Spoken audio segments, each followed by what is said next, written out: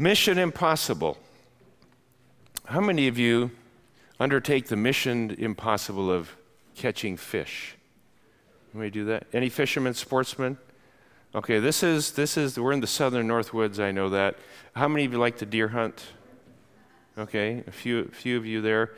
We just talked to somebody yesterday at a store that said that one of the biggest shocks of their life was when they came into Eau Claire and they saw that cars were driving by with multiple deer on the top of the car. I guess they had a successful deer hunt.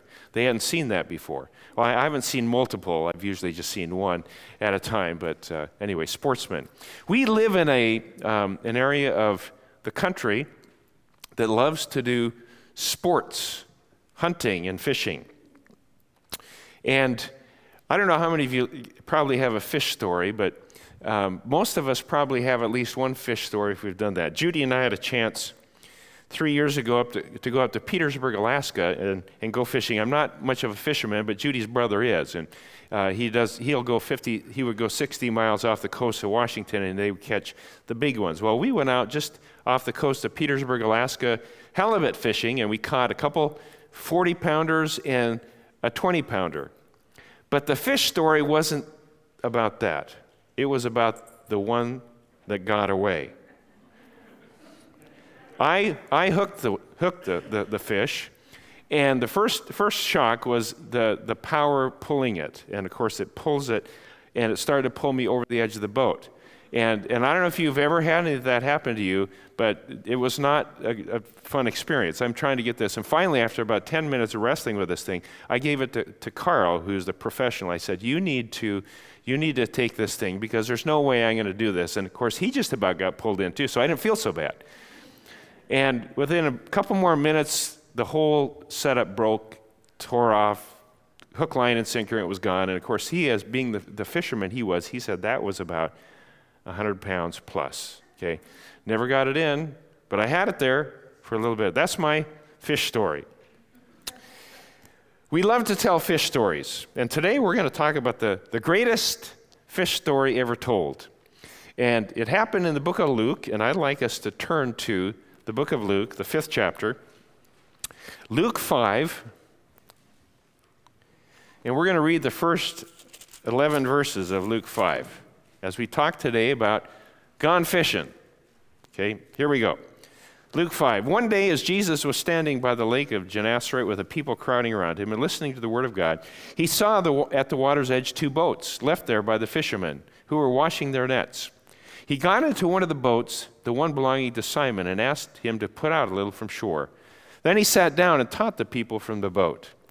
When he finished speaking, he said to Simon, "Put out into deep water and let down your nets for a catch." Simon answered, "Master, we've worked hard all night and haven't caught anything. But because you say so, I will let down the nets." When they had done so, they caught such a large number of fish that their nets began to break. So they signaled their partners in the other boat to come and help them, and they came and filled both boats so full that they began to sink. When Simon Peter saw this, he fell at Jesus' knees and said, "Go away from me, Lord, I am a sinful man." For he and all his companions were astonished at the catch of fish they had taken. And so were James and John, the sons of Zebedee, Simon's partners. Then Jesus said to Simon, "Don't be afraid. From now on, you will catch men." So they pulled their boats up on shore, left everything, and followed him. We've left the area of Nazareth, which was kind of a stifling city atmosphere, and find ourselves today in a calm, serene landscape of the countryside. If you can imagine this, it's called the Lake of Gennesaret, or the Sea of Galilee is our more familiar name. 7 miles wide and 13 miles long of pure blue. Has anybody here been to Israel and been to the Sea of Galilee? A couple of us, okay. It's an amazing scene. And when you go to the Sea of Galilee, there's this pure blue, and there's green rolling hills all around it, and purple mountains in the distance. You can see Mount Hermon. You can see some of these other mountains in the area. It's an absolutely idyllic setting. And in this idyllic setting, there were people of need, great needs. Some were just curious, some were hurting, some were hungry. The passage said that the people were so eager to hear what Jesus was saying that they crowded around him. These people, for the first time, heard what they sensed deep within, that these were the words of God himself. So this crowd is pushing and straining, and you can picture Jesus at the edge of this. And finally, he's at water's edge, and he spotted 2 boats, now empty. The fishermen were washing their nets for the next day, the next fishing trip. Every fishing trip, the equipment had to be checked out and cleaned for the next day. So Jesus got into one of the boats, Simon Peter's, and he asked him to put out a ways. Then he sat down and just kept on teaching. Then Jesus wants to go fishing. He wants to go fishing. And I want us to find out, what can we learn from Jesus or about God from this story? 7 lessons from fishing. 7 lessons from fishing from this great fish story. Lesson number 1. Jesus goes where the people are. Jesus goes where the people are. In other words, he fishes where the fish are. He fishes where the fish are. Most of the teachers of that day would go to the synagogues and the cathedrals and the churches, religious places of worship, to teach. And Jesus did teach in the synagogues and other places, but he also went where the people were, the common, everyday people. See, the thing that we understand as we look at this life of Christ, as we look at this God's plan to save the planet, he did something totally outside the box all the time. And he did this outside the box. And I know that we think that people need to come to church to find God. And a lot of people come to church and they discover a new relationship with God. They do that. Many will come to church seeking God. Many will not. There's a guy named John Wesley, and many of you know the name. John Wesley was the founder of the Methodist Episcopal Church, or the Episcopal Methodist Church, out of which the Wesleyan Church came from. And he did something similar to what Jesus did in the 1700s. In his day, the common folk and the poor people could not go to the cathedrals to hear from God or hear from God. Church was reserved for the upper class. So John Wesley went to where the people were. He did what was called field preaching. Okay, he went out into the fields and he began to preach to people out in the fields. And it was different. It was outside the box of that day. And the established Church of England said, in which he was a part, he said, you can't do that. You can't teach and preach and out there. You must do that in our church buildings. But John Wesley said, I'm going to go where the people are, where the people that need to hear the message, outside the church buildings, outside the box, out by the country, out in the fields. And he made this shift geographically. He went out where people were geographically. Not only did he go out to where people were geographically, he also went out where people were culturally. Culturally. Now, this is a huge deal and a huge thing. John and his brother Charles went to people on their cultural ground. In fact, Charles wrote songs and did music of the popular culture. He took common pop tunes, sung mostly in the pubs or bars, put lyrics to it that they understand. He knew the language of the people. He knew the music of the people. He knew where the people were culturally. So they did music to identify and connect with the people of the culture. They went to where the people were. You know those great hymns of the faith? The lyrics were new. The tunes were actually pop music. Okay? Well, in the same way, God calls us, you and me, to go where the people are. And we have to ask the question, where are the people geographically? And of course, your contact with people out there, you have people that you work with at home, at school, in the gym. I seem to have more significant conversations with people in the sauna at Gold's Gym. I don't know why. It just happens that way. Everybody's kind of sitting there sweating and whatever it is. And this last week, I was in there, and there were some young guys, and they just wanted to know. They were talking theology and religion and stuff, and so they got curious as to who I was and what I did. And the minute, usually when you tell them it's a pastor, it kills conversation. But in this case, they were curious, so they started asking me questions. Of course, I had all the answers. You know how that goes. But going where the people are, where do you connect with people? Where do you connect? Is it at work? Is it at the grocery store? Is it the gas station? How do you make connection with people geographically? Because every one of you has a different sphere of influence that nobody else has. And God calls us to connect with people geographically. And then culturally. And culture's a huge issue. Culture has been called the water it's been compared to the water in which fish swim. In other words, people are in this culture, they may be aware of it, they may not be aware of it, they just kind of move and engage in it. And whether a person was raised in kind of a Scandinavian culture, or they're raised in more of a German culture, in a Midwest culture, West Coast, Southern, whatever, you guys know that when you see people from different cultures, and they may be from a different country, they think differently, they act differently, they may speak differently, whatever it is, but there's a certain culture, and God calls on us to connect. And there's a huge part of that where if you were raised in the church culture, there are many people that are from outside the church culture, and they don't understand. They don't understand how we speak and what our values are, etc. And so we use these Christian terms and this Christian language, and they don't know anything. In fact, our country is becoming more and more non-Christian, so that there's a lot less what we call residual Christianity in people's lives. A lot fewer people identify themselves as Christians. We find that more on the West Coast than the Midwest. But you know people culturally that probably are not believers, they're not Christians. The question is, how do you connect with them culturally? You have to be able to speak their language and relate to them culturally. See, people have great needs, and they're hungry and thirsty. They're spiritually seeking, and we are called to meet them where they are, where they live. We have two daughters who are 29 and 32, living in Los Angeles, and they're called to a very, very difficult mission field, and it is a mission field. They're called to the entertainment industry.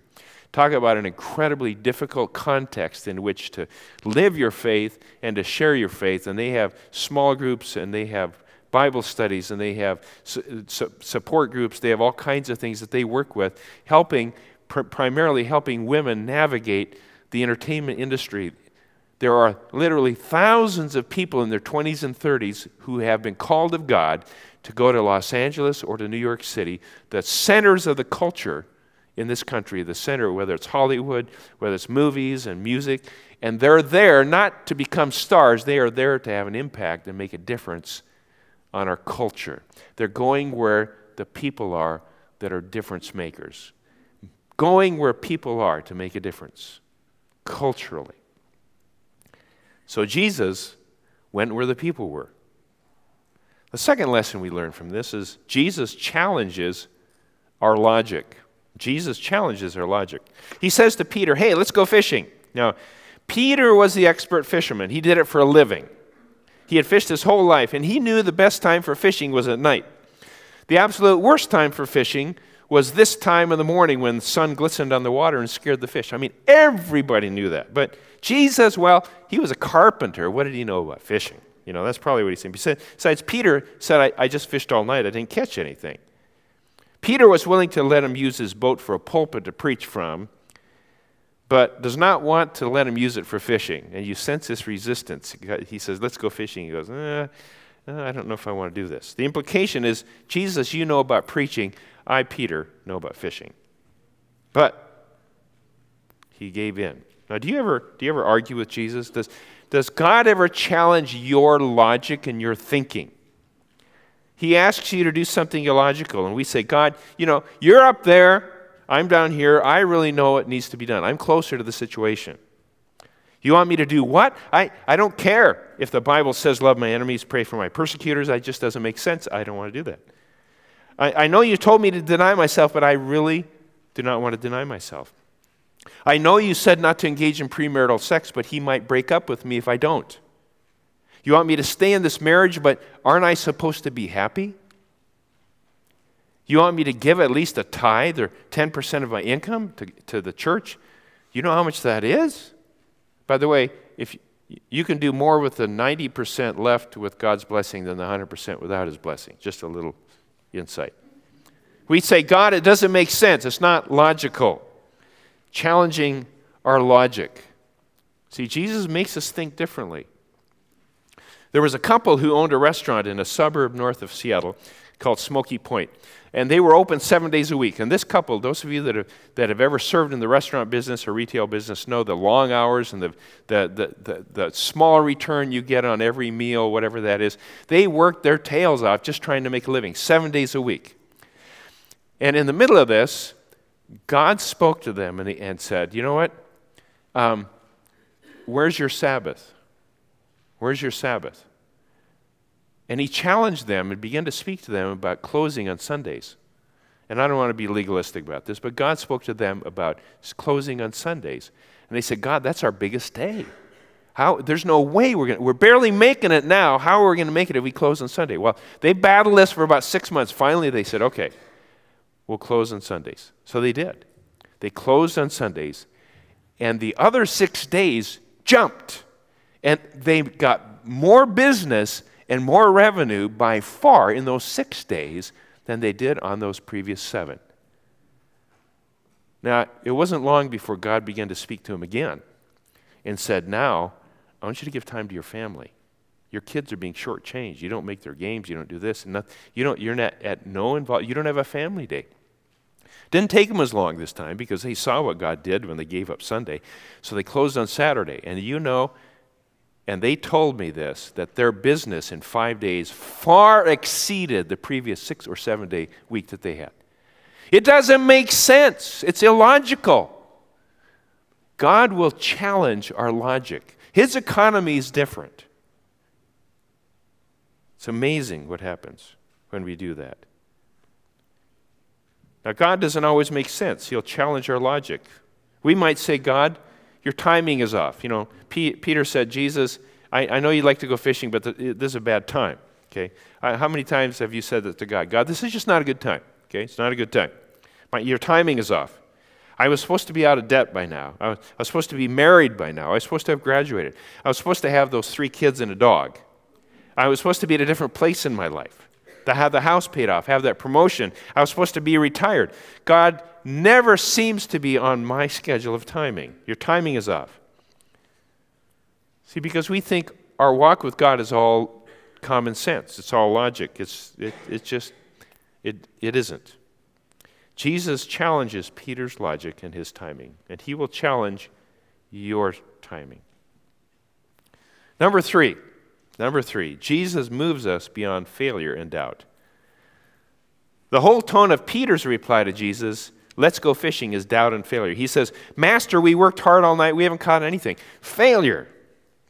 I don't know how many of you have ever stayed up all night and failed. How do you feel in the morning? Tired, frustrated, fatigued, loss of enthusiasm, no confidence, just doubt.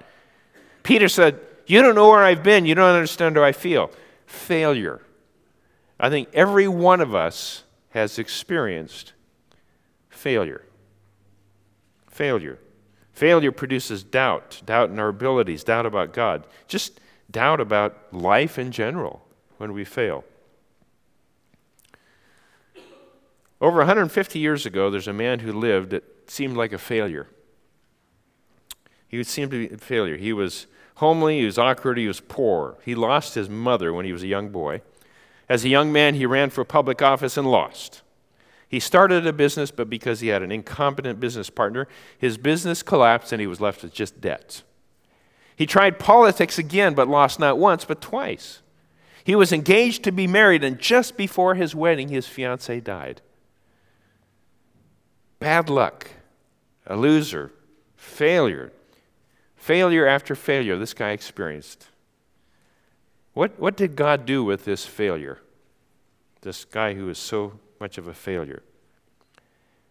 Actually, this failure became one of the greatest leaders our country's ever known. President Abraham Lincoln. Taking failure and turning it around. See, God takes failure. And if you've experienced failure, a failed relationship, a failure of parenting, failure of business, failed health, failed job, God wants to move us beyond failure and doubt. And in spite of Peter's failure, Jesus challenging his logic, Peter makes a statement that we can all learn from. He says this, look, I've been a failure. It doesn't make sense. All of this looks terrible. But because you say so. Because you say so. How many of you drop your teeth if your kids said, because you say so? Obedience. The fourth lesson. Obedience to Jesus brings supernatural results. Obedience to Jesus brings supernatural results. I have tried and failed, but because you say so, I will try it your way. Peter's own efforts are fruitless, resultless, and Jesus steps in, gives a command. Peter obeys, and wow. Look at the result. So many fish, the nets begin to break. So many fish, they filled both boats and nearly sunk both of them. It's a miracle, a miracle. Let me tell you something. When we obey God, submit to God, quit trying to do it on our own, God pours out his blessings more than we can ever imagine. This was an obvious supernatural miracle and an intervention by the living God. This could not be explained by regular fishing techniques. But you know what? God is just waiting for us to obey so that he can pour out his blessings on our lives. When I was 18 years old and knew everything, I was a hotshot lead trumpet player. And trumpet was a great way to gain attention. You play loud, you play high, everyone notices. And I enjoyed the attention, the adulation. It was an ego trip and everything that came with it. And God said to me one day, I want you to give me your trumpet. I want you to give me your trumpet. I said, no. I like the way it is. And we had a battle. I wrestled. And as always, God eventually won. He always does in the end. And one day I found myself kneeling beside a bed in a Dallas hotel room, my trumpet laying on this makeshift altar. And I said, okay, God, take it. From now on, every note that comes out of this trumpet is for your glory and your attention, not mine. Use it to point people to Jesus, not me. Incredibly, God was just waiting for me to obey. Then he poured out blessings that I could not imagine.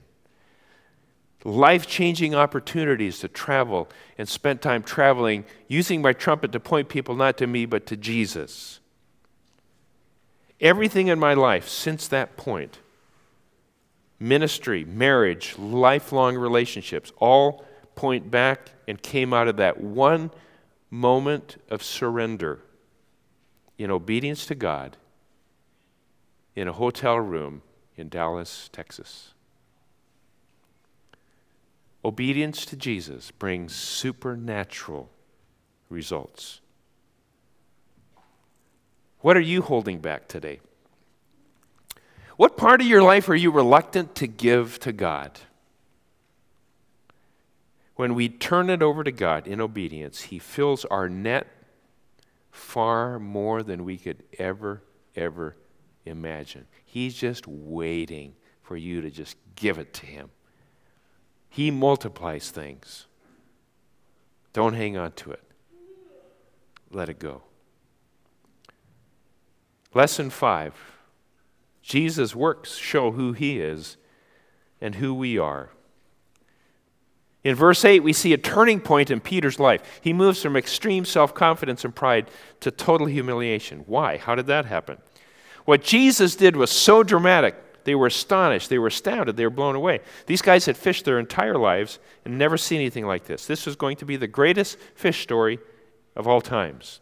And they recognized this as something only God could have done. Only God could do this. So Peter fell at Jesus' feet.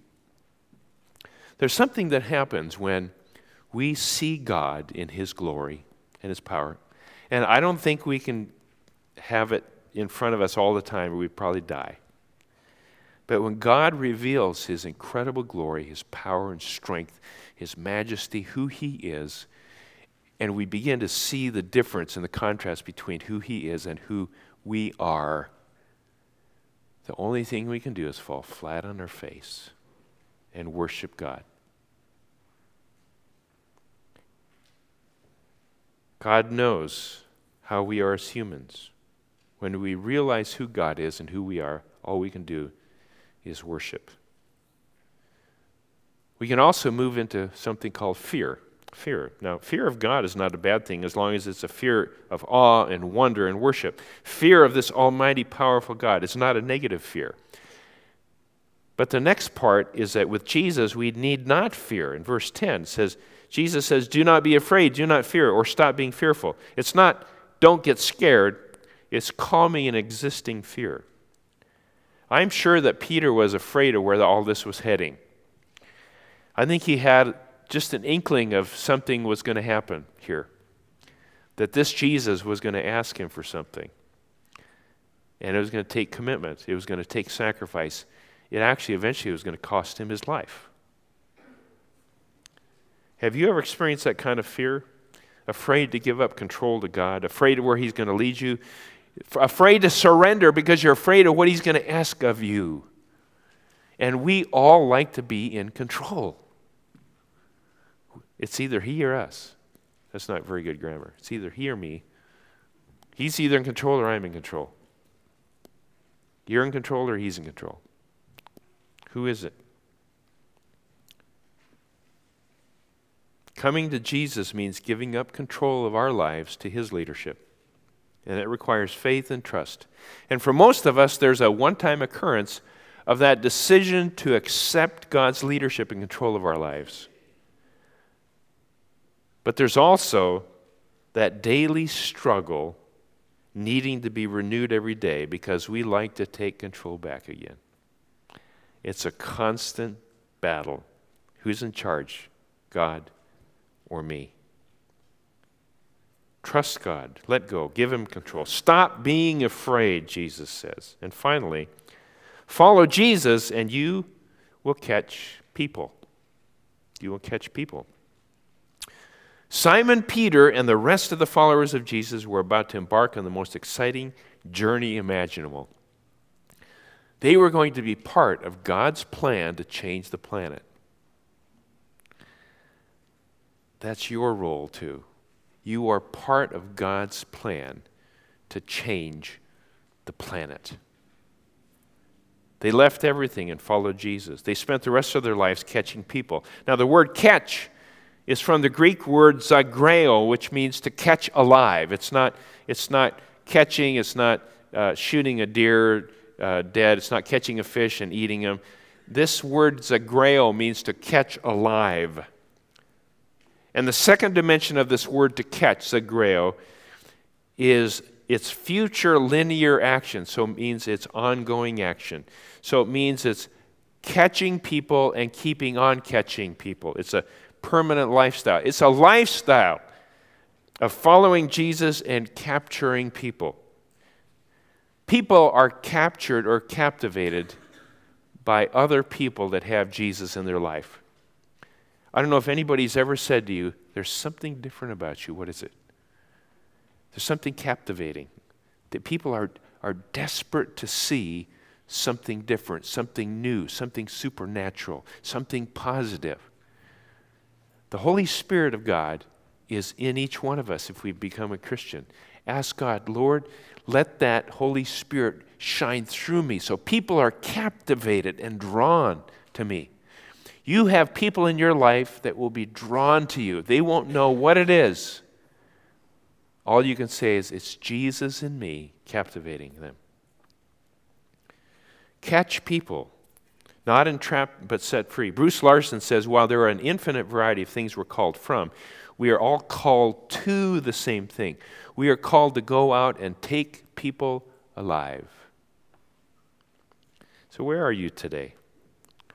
Maybe you're here and for the first time you realize who Jesus is and want to join Peter in worshiping him and submitting to his leadership. Maybe you're here this morning and you realize for the first time you've been trying to do everything on your own or hanging on to everything. And Jesus is calling you to move forward, to give it up. Jesus is more important than anything else in our lives. Job, career, family, possessions. Your mission, should you decide to accept it, catch people. Let's go fishing. Father, we thank you that you've given us this great fish story, a great illustration of your power and the transformative nature of this incident and how it totally changed Peter. And how you then used Peter and the disciples and called them, and they moved into engaging in the mission that you came to accomplish, that was going to change and transform the entire planet.